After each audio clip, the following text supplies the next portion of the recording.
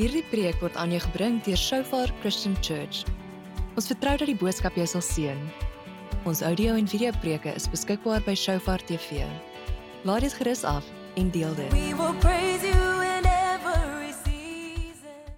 So wat 'n voorreg om die Here te kan aanbid en om saam te kan wees in die Here se teenwoordigheid en ek wil net weer sê vir almal wat reg oor die land sit, die mense daar in die Vrystaat, Natal, ja, dis net lekker om deel te wees van die familie van die Here.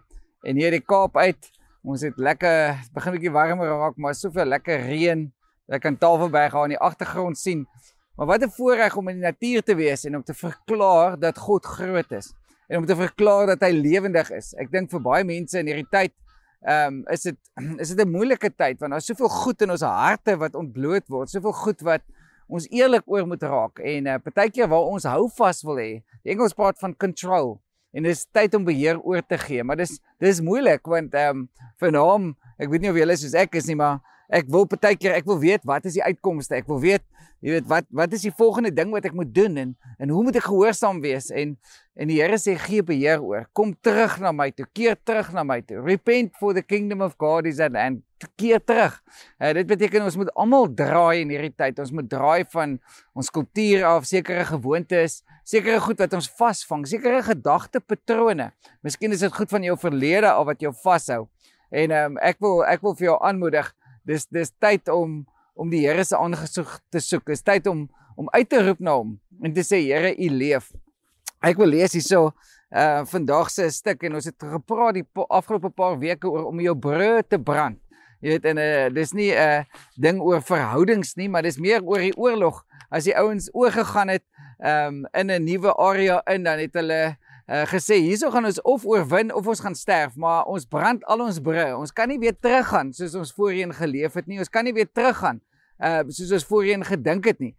Ons gaan of wen of ons gaan verloor. Maar ons weet dat om Christus te ken is die lewe en om te sterwe is ook die lewe. Want jy kan nie 'n Christen dreig met die dood nie. Jy kan nie vir 'n Christen sê, "Sjoe, jy weet, ek gaan jou nou doodmaak nie," want ons lewe in die ewigheid. En ek dink iets wat die kerk in die Weste so verloor het, is ons gesindheid rondom die ewigheid. Ons is ewige mense. En baie mense, omdat ons, soos die Engels sê, entertained wil raak, gaan kyk ons na die volgende gebeurtenis. Ons kyk na, hoe voel ek, weet, maar ek het begin bietjie verander. Ek sê nie meer, ek voel die Here sê vir my nie. Ek sê, ek onderskei en ek dink die Here sê vir my. Maar om net te sê, ek voel, want baie van wat ons doen, gaan op gevoel. Maar kom ons lees hier in Filippense 2, en dit sê, aangesien julle die troos in Christus ondervind het, dis van vers 1 af, die aansporing deur die liefde, die gemeenskap deur die gees, die innige meegevoel en meelewing, maak dan nou my blydskap volkome deur eensgesind te wees. Een in liefde, een in hart, een in strewe. Moet niks uit selfsug of eersug doen nie, maar in nederigheid moet die een die ander hoër ag as homself. Julle moenie net elkeen aan sy eie belange dink nie, maar ook aan die van ander. Dieselfde gesindheid moet in julle wees, wat daar ook in Christus Jesus was. Hy wat in die gestalte van God was, het sy bestaan op die godgelyke wyse nie beskou as iets waarin hy hom moes vasklem nie, maar hy het homself verneder deur die gestalte van 'n slaaf aan te neem en aan mense gelyk te word. En toe hy as mens verskyn het, het hy homself verder verneder. Hy was gehoorsaam tot in die dood, ja, die dood van die kruis. Daarom het God hom ook tot die hoogste eer verhef en hom die naam gegee wat bo elke naam is, sodat in die naam van Jesus elkeen wat in die hemel en op die aarde en onder die aarde is, die knie sou buig en elke tong sou erken, Jesus Christus is die Here tot eer van God die Vader. Ons het 'n bietjie gepraat oor dat ons dienaars moet wees en dis deel van ons aanbidding is om God te dien, om hom groot te maak. En hierdie Filippense 2 is seker vir my een van die mooiste, maar die mees uitdagendste skrifte in die hele Bybel. Want hierso word geskryf, hy sê, luister, julle moet eensgesind wees. En die eensgesindheid gaan rondom Christus. Nie rondom jou doktrines of rondom hoeveel bonatuurlike goed jy gesien het nie, maar rondom die hart van Christus, waar die getuienis van Jesus in ons midde is. En die getuienis van Jesus is die ding wat ons saambind, die Heilige Gees, die werking van die Heilige Gees. En ek onthou een van die oomblikke wat vir my verskriklik uitdagend was eendag het ek vir 'n vrou gebid en ek het gevoel 'n spesifieke woord vir haar want die Here gebruik my partykeer met die woord van kennis, en ek het gevoel dat ek moet vir haar sê, sy en haar ma gaan weer herenig word. En toe begin die dame net te huil en sy sê, en ek dink, sure, maar dis nogal 'n goeie effek, jy weet, want die Here het obviously met haar gepraat, en maar na ruk sê sy vir my, nee, maar sy mis eintlik haar ma, want haar ma is 2 of 3 jaar gelede oorlede. En ek staan daar en ek dink soos, o, God, nou, hoe gaan jy hierdie, jy weet, dis die pot wat vasgebrand het onderaan, hoe gaan jy weer die goed uitkry, want hy het gebrand, hy het sommer swart gebrand hier onderkant, die kos is vasgebrand, jy weet, jy kan maar wat probeer, jy gaan die verkeerde kos moet bedien. So ek staan toe daar en vir 'n oomblik dink ek nou, jy weet, ja, miskien kan ek nou sê, jy weet, hulle gaan weer tee in die hemel drink, maar ek het besef, die een gaan nie werk nie. En ek sê toe net vir die vrou, weet jy, ek besef, ek het 'n fout gemaak, ek is jammer. Ek is 'n mens en soms maak ek foute. So ek vra innig om verskoning, sal jy my vergewe? En toe bars die vrou los, sy begin te huil dat jy nie kan glo nie. Dis soos 'n vloed, jy weet, strome lewendige water wat hier uit haar oë uitkom. Ek het gedink iemand kan so baie water vrylaat nie. En toe na ruk vertel sy seker 'n halfuur. Toe sy wel woorde kon kry, toe sê sy vir my, weet jy wat, toe ek klein was, is ek seksueel gemolesteer deur een van die leiers van die kerk waarby ons was. En wat gebeur het, my ouers het ook uitgevind daarvan, maar omdat hierdie man 'n ouderling was en gesiene was in die omgewing, toe sê my ouers net nee, dit kan nie wees nie, en hulle het die kant van die man gekies en die dominee die kant van die man gekies en ek het so skuldig gevoel en so sleg, maar niemand het opgestaan vir my nie en niemand het jammer gesê nie. En hierso kom jy's die eerste leier wat ek sien wat toe jammer sê vir iets wat jy verkeerd gedoen het. En die Here het dit so gebruik om net vergifnis en genesing te bring. Want ek was so offended, ek was so seergemaak deur my ouers, deur ander mense in autoriteit wat nooit kon jammer sê nie, want dit is nou al 20 jaar later. En toe besef ek, sjoe, as ons nederig is en ons partykeer net erken, ek maak 'n fout, ek is net 'n mens, dan kan die Here ook dit gebruik. En dit was een van daai stories waar ek net besef het, God gebruik elke geleentheid, want ons is mense en ons is menslik. Maar die vraag is ons nederig? En dis hierdie storie van Jesus wat Filippense van praat. Hy sê, Jesus was in die gestalte van God. Hy het in die troonkamer van die Here gesit. En hy het alle aanbidding het na hom toe gekom, maar dink nie daaraan, hy het homself verneder. Hy het die gestalte van 'n mens kom aanneem. Nou as jy daar sit en hier is 'n miljoene engele wat vir jou aanbid, die seraphim, die cherubim en hierdie ongelooflike engele wesens, alle eer kom aan jou toe, en jy besluit, ek gaan hierdie mense dien, ek gaan 'n keuse maak om hulle lief te hê, ek gaan myself verneder. Sjoe, dan is dit ongelooflik. Dis die gestalte van Christus, dis wie ons aanbid. En die uitdaging is ek en jy bereid om op dieselfde manier onsself te verneder voor God? Want dis waar nederigheid begin. Jy weet, geen mens kan vir jou sê of jy nederig is of nie. Dit gaan nie, jy weet, want jy kan miskien lyk soos 'n vloerlap, maar eintlik is jy baie trots in jou hart. En trots is so 'n lelike ding, dis so 'n giftige ding in ons hart, want trots maak dat ons groter of beter voel as enigiemand anders. Ek verhewe myself bo ander mense, of ek verhewe myself bo God. Dis hoekom ateïste so trots is, want hulle raak God. Hulle verhewe hulle self bo God. Met ander woorde, ek sit myself in die plek waar ek kan begin oordeel. En het ons nie almal trots nie, want jy gaan miskien sê, nee, ek het nie trots nie, maar ons het almal, ons sukkel met trots. Want trots beteken ek verklaar myself onafhanklik. Ek wil independent wees, soos die Engels sê. En almal van ons streef na daar, want in ons kultuur sê dit, wees net onafhanklik, en dan kan jy in beheer wees. Maar dis hoekom God is, want hy wil in beheer wees van ons lewens. Want onthou, hy is nie selfsugtig nie. Hy vat niks van ons af nie, hy gee homself net. En daarom kan niks wat ek en jy doen kan byvoeg of toevoeg tot wie hy is nie. So God is nie 'n trotse God nie, want hy is perfek. Maar wanneer ek en jy wil toevoeg of tot ons eie toe-eien, dan raak ons trots. En dis hoekom dit so belangrik is in hierdie tyd dat ons onsself nederig maak voor God. Dis wat 2 Kronieke ook sê, en ek gaan dit in Engels aanhaal, if my people who are called by my name will humble themselves, return from their wicked ways, repent and seek my face, then I will heal their land. Jy weet, want daar's 'n nederigheid wat moet inkom, maar ons kop so vas, Ons wil nie sê ek is jammer, ek is verkeerd nie, want ons is menslik. En weet jy wat, en dis hoekom hierdie hele ding van rasisme, van identiteit, politiek, al hierdie goeders, dis alles vasgevang in trots. 'n Groep mense wat hulle self wil verhewe, of 'n groep mense wat hulle self wil verdedig, omdat hoekom? Ek wil onafhanklik wees. Ek wil my eie identiteit behou. Ek wil my eie kultuur behou en ons hou so vas aan daai goeders. En dis lelik want dit kan nie, daai trots kan nie in die teenwoordigheid van God staan nie.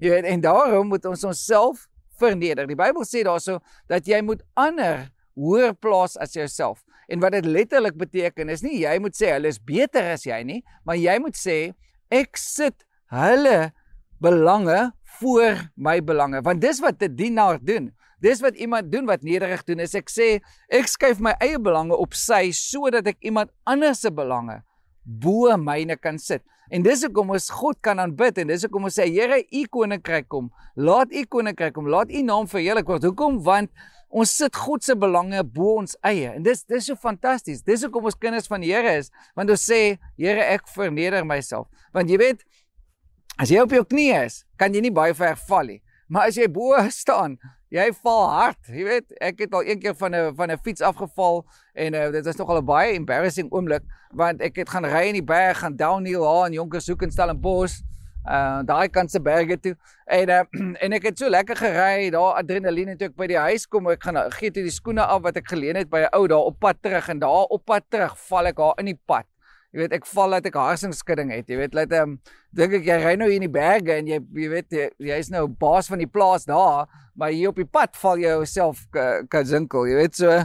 Maar dit is toe besef ek, sjog, jy weet, moenie trots vat in jou staan nie. Want, jy weet, die Engels sê, don't take pride in your standing, lest you fall.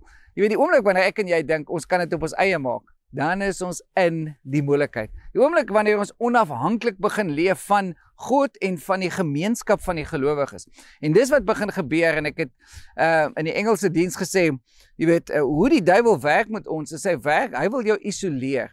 En hy werk soos met wolwe. Paulus sê dit, ek is so bang, dat as ek weggaan, gaan daar wolwe inkom, en hulle gaan klomp misleiding bring, en ons is in 'n seisoen van misleiding. Ons is in 'n seisoen van leuns, waar daar soveel leuns gepraat word. En wat wolwe doen is nie soos leeu's of 'n cheetah, wat inkom en sommer net die bok vang nie.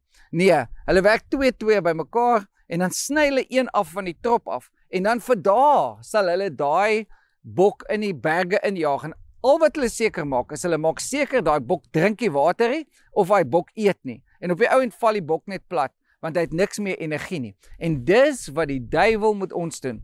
Hy stuur wolwe in, en doktrines van wolwe. En wat hy kom is, hy sny jou af. Hy sny jou af van die Here af. Hy sny jou af van mense, die gemeenskap van die gelowiges af. En dis hoekom dit so belangrik is, dat ons saamkom in hierdie tyd. Dat jy seker maak, jy kom by ander gelowiges uit. Bel hulle, WhatsApp hulle. Maak seker, jy is in die gemeenskap van die gelowiges, sodat daai wolwe nie kan inkom en jou afsny. Maar die oomblik as jy geïsoleer word, dan gaan jy aanstoot neem, jy gaan offended begin raak, jy gaan begin krities raak, jy gaan begin aantuigings, die duiwel gaan jou aantuig, en dan gaan jy ander mense begin aantuig. So nou meer as ooit, maak seker dat jy uitkom by die gemeenskap van die gelowiges. En om terug te kom na hierdie nederigheid, jy weet, so, net 'n paar getuienisse, die een was so aan die begin van die lockdown, het ek gevoel die Here sê, hey, ek moenie 'n salaris vat by die kerk nie. En ek hou nie daarvan om eintlik oor hierdie goed te praat nie, maar ek het gevoel hy het gesê ek moet. En so die eerste maand is dit net soos like, God, nou, jy weet, waar gaan dit? Want sien daar by die geld dinge, dis partykeer waar die beheer mos nou lê. Jy weet, dan is dit soos lekker, ja, as ek gemaklik is en ek weet wat gaan inkom, maar ek kan nie vir julle vertel wat se ongelooflike getuienisse nie.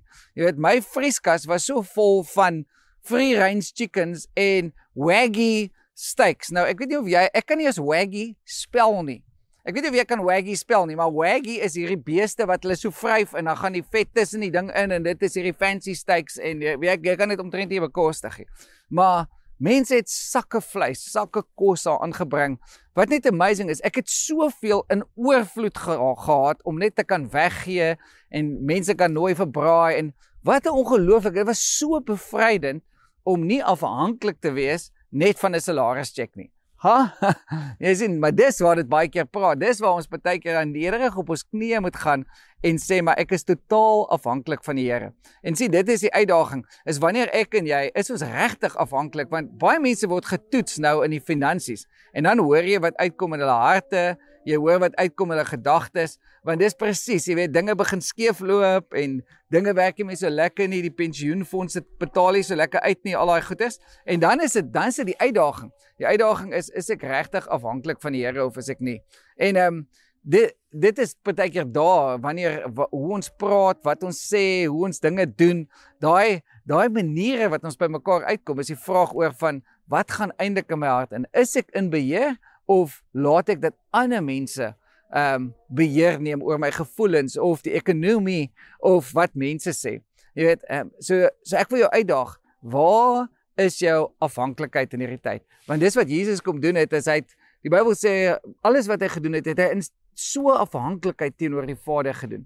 Hy het kom oorgee aan die Here. En so ek wil nog 'n getuienis vertel, maar dis om 'n persoonlike getuienis is, so vat dit, jy was nie daar miskien nie, maar party mense weet daarvan, maar aan die einde van laas jaar het ek gegaan vir 'n roetine oogtoets.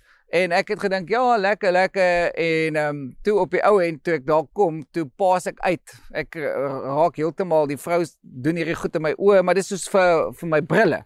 Want iemand het gesê, hulle sal vir my 'n paar nuwe brille gee. En ek dink toe so, ja, gaan maar, ek het nie eintlik nodig nie, maar gaan nou maar net.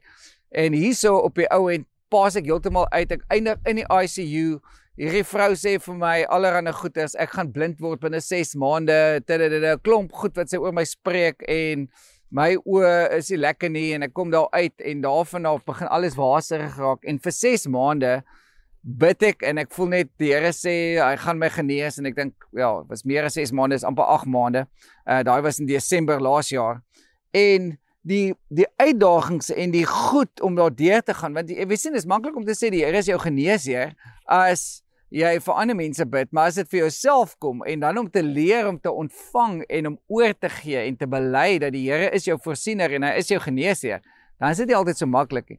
So partykeer het my oë waserig geword, spesifiek my een oog, en ek het toe weer vir toetse gegaan, en by ander ou, want ek het nie gehou van wat die vrou gesê het nie, maar toe sê die ou, ja, maar daar's allerhande goed in my oë en staf, en ek het net aanhou bid, en ek het seker mense gevra, nie baie mense, maar net gevra, hy bid vir my, dit is nou maar dit is waar ons is, dit is wat die mense sê, maar ek vertrou die Here vir genesing, en ek het laas donderdag, dis nou vandag, Saterdag, en jy luister Sondag, maar donderdag weer na die oogarts te gegaan, en die ou sê net vir my, daar's niks fout met jou oë nie, ek kan nie glo nie, jy weet, ek het, toe natuurlik 'n emosionele oomblik, ek begin sommer huil af voor, weet jy eintlik lekker wat om te doen nie, net van dankbaarheid, en ek sê, ek wil net vir die Here dankie sê, want die Here genees nog steeds, hy bevry nog steeds, hy voorsien die heeltyd, en ek deel hierdie getuienisse met jou en met myself, om ons te herinner van God se goedheid, jy weet, want dit wat hy sê in die Bybel, dit is hy, dis hoekom, as ons na Jesus kyk, dit wat hy voorsiening voorkom doen het, hy is nie 'n dooie God nie, hy is 'n lewendige God. Maar ek wil afsluit hier in Jakobus 4 sê dit, dat God weerstaan die trotse, maar hy gee genade vir die wat nederig is. He gives grace to the humble. So die laaste gedeelte wil ek praat oor God se genade vir jou in my lewe. Nou genade is nie 'n kaartjie om sonde te doen nie, want baie mense preek wat hulle noem in die Engelse hyper grace. Met ander woorde, dis net genade, jy hoef eintlik niks te doen nie, die Here gaan alles doen, en hy het soveel genade vir jou, dat hy is nie eintlik 'n heilige God nie. Maar as jy God se genade verstaan, dan verstaan jy dat hy ook heilig is. In wese is hy heilig, en hy gee liefde en genade. Maar jy kan nie die twee skei nie, jy kan nie sê, okay, ek gaan nou maar net aan met my sonde, en daarom gaan die Here genade hê vir my elke keer nie. Want ons het baie keer, mis ons die vrees van die Here in ons lewens. Jy weet, ons mis die heiligheid van God, maar dis waar dit begin. God is 'n heilige God, en God is 'n liefdevolle God, maar dis nie dat hy sy meer verloor nie, dis net baie eenvoudig, dis in karakter wie hy is. Maar so, God gee genade vir 'n spesifieke tipe mens, 'n mens wat nederig is, 'n mens wat ander wat begin dien en ander mense se belange bo hulle eie plaas. 'n Mens wat sê ek is afhanklik van die Here en hy gee genade vir jou. En wat beteken genade? Dis soos hy petrol in die petroltank. Dis hy petrol wat jou laat maak gaan. Jy weet die kar moet ry, maar daar's petrol nodig, daar's olie nodig. En dis die genade. Jy weet ons sing die Engelse liedjie Amazing Grace, how sweet the sound that saved a wretch like me. Jy weet, genade onbeskryflik groot. En a wretch like me is beteken soos dis ek en ek weet nie of jy die storie ken van dit nie. Daar's 'n hele film oor Amazing Grace. Jy weet 'n ou wat 'n slawe skip gehad het en die Here het hom kom red en hy het daai liedjie geskryf, Amazing Grace, how sweet the sound that saved a wretch like me. Kan jy dit vandag sê, a wretch like me? Want as jy nie by daai punt kom om jou eie gebrokenheid te sien nie, om jou eie weerbaarheid, om jou eie naaktheid voor God te sien nie, dan kan ons nooit ontvang van die Here af nie. Want dan gaan trots altyd in die pad kom en ek weet nie van jou nie, maar ek sukkel partykeer om te ontvang. Weet jy wat, is eintlik vir my maklik om te gee.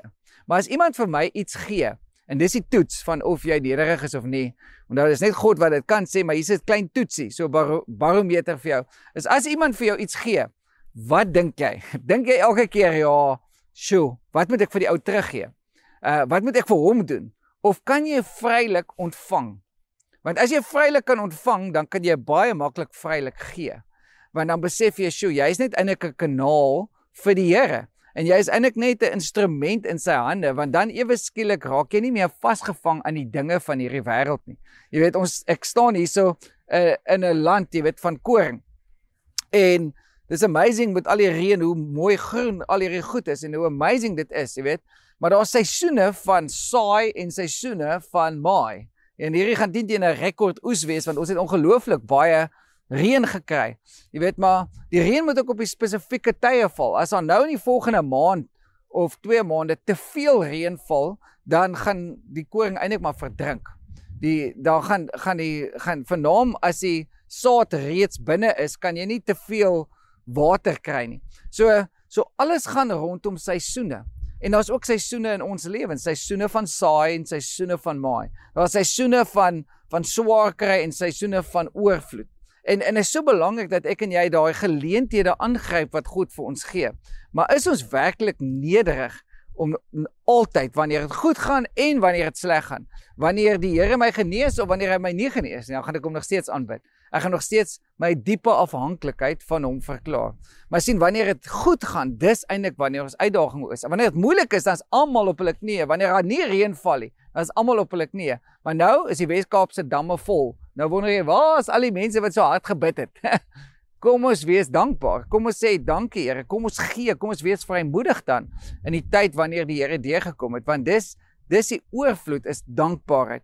'n Dankbaarheid en nederigheid is gekoppel aan mekaar. Is om 'n leefstyl te leef en 'n lewe te leef van aanbidding aan die Here. En so daai nederigheid is so amazing, want daar's genade. Genade is dan, en ek hou van wat die Engels sê, an enablement to do the will of God. Die petrol in die petroltank om die wil van die Here te doen, om jou te vat waar jy moet wees. Daai reservetank is vol, hy loop oor. En dis waarvoor God genade gee. Genade om sy wil te doen. Genade om gehoorsaam te wees aan hom. Genade om in te stap, om 'n kind van die Here te wees.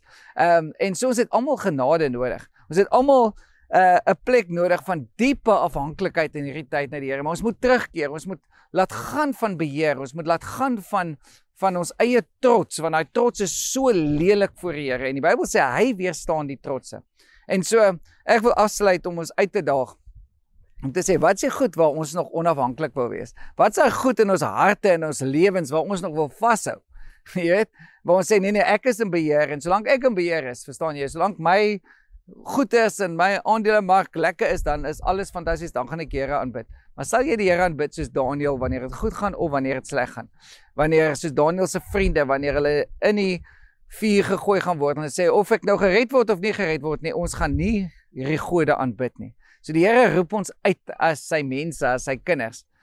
Maar daar is 'n groot humility, 'n groot nederigheid nodig vir ons om te erken wie hy is, om vir ons te erken hoe afhanklik ons van hom is, hoe menslik ons is, en moenie bang wees vir jou menslikheid nie. want dan skop God se genade in. Wees eerlik, wees rou, maar wees vrymoedig. Want daar's die laaste stuk van Filippense gaan oor hoe net ongelooflik vrymoedig, bold, jy moet wees as die lig van die wêreld wanneer jy in daai nederigheid stap. So, nederigheid lyk nie soos 'n deurmat, die nederigheid het 'n boldness, het 'n vrymoedigheid om vir die wêreld te sê, daar is 'n God wat leef, daar is 'n koning en hy is op pad terug. So kom ek bid vanoggend vir ons dat ons weer ons knie sal buig voor die koning van alle konings, want hy is op pad terug en hy kom baie vinnig. Hy is op pad. En kom ons maak ons self gereed vir hom. So Vader, dankie dat ons hier kan staan. Dankie vir elkeen wat vir my luister, Here, families wat saam luister, studente wat saam luister, mense reg oor die land en oor die wêreld. Here, ek bid vir u teenwoordigheid in ons harte, soos wat ons kan sien in die natuur, soos wat ons kan sien, Here, hierdie oes wat ons verwag hier in die natuurlike. Here, so verwag ons wil ook bid vir 'n geestelike oes in ons lewens. Here, ek bid vir dat ons elkeen sal weer terugdraai na u toe, Here. Ons bely dat ons so trots en onafhanklik wil wees van u en van u mense, u familie, ons geestelike familie. Here, kom gee vir ons weer sagte harte om aanbidders en dienaars te wees. En om te sê, Here, ons het u so nodig. Partykeer verhard ons hart so, en ek bid vir die wat hulle harte verhard het, Here, in hierdie tyd, dat u weer u genade sal wys, soos wat ons eerlik raak met u. Here, kom red ons, kom verlos ons, kom wys vir ons, Here, u liefde en u genade. Dankie dat u goed is, en dat u goedheid en u guns ons sal volg al die dae van ons lewens. Here, ek bid vir die wat u nie ken nie, dat hulle vandag, Here, 'n terugdraai sal maak na u toe. Sal repent, sal bely, Here, hoe ons u nodig het, maar ook ons sonde. Kom was ons skoon. Here, u bloed is genoeg, dit waarvoor u gesterf het aan die kruis. En Here, kom, laat u koninkryk kom, word verheerlik in ons land, in ons families, ons gesinne en in ons harte. Ons bid dit in Jesus naam alleen. Amen. Dankie dat jy hierna geluister het. Ons preke is beskikbaar by Shofar TV. Besoek www.shofaronline.tv om dit af te laai. You are ruling.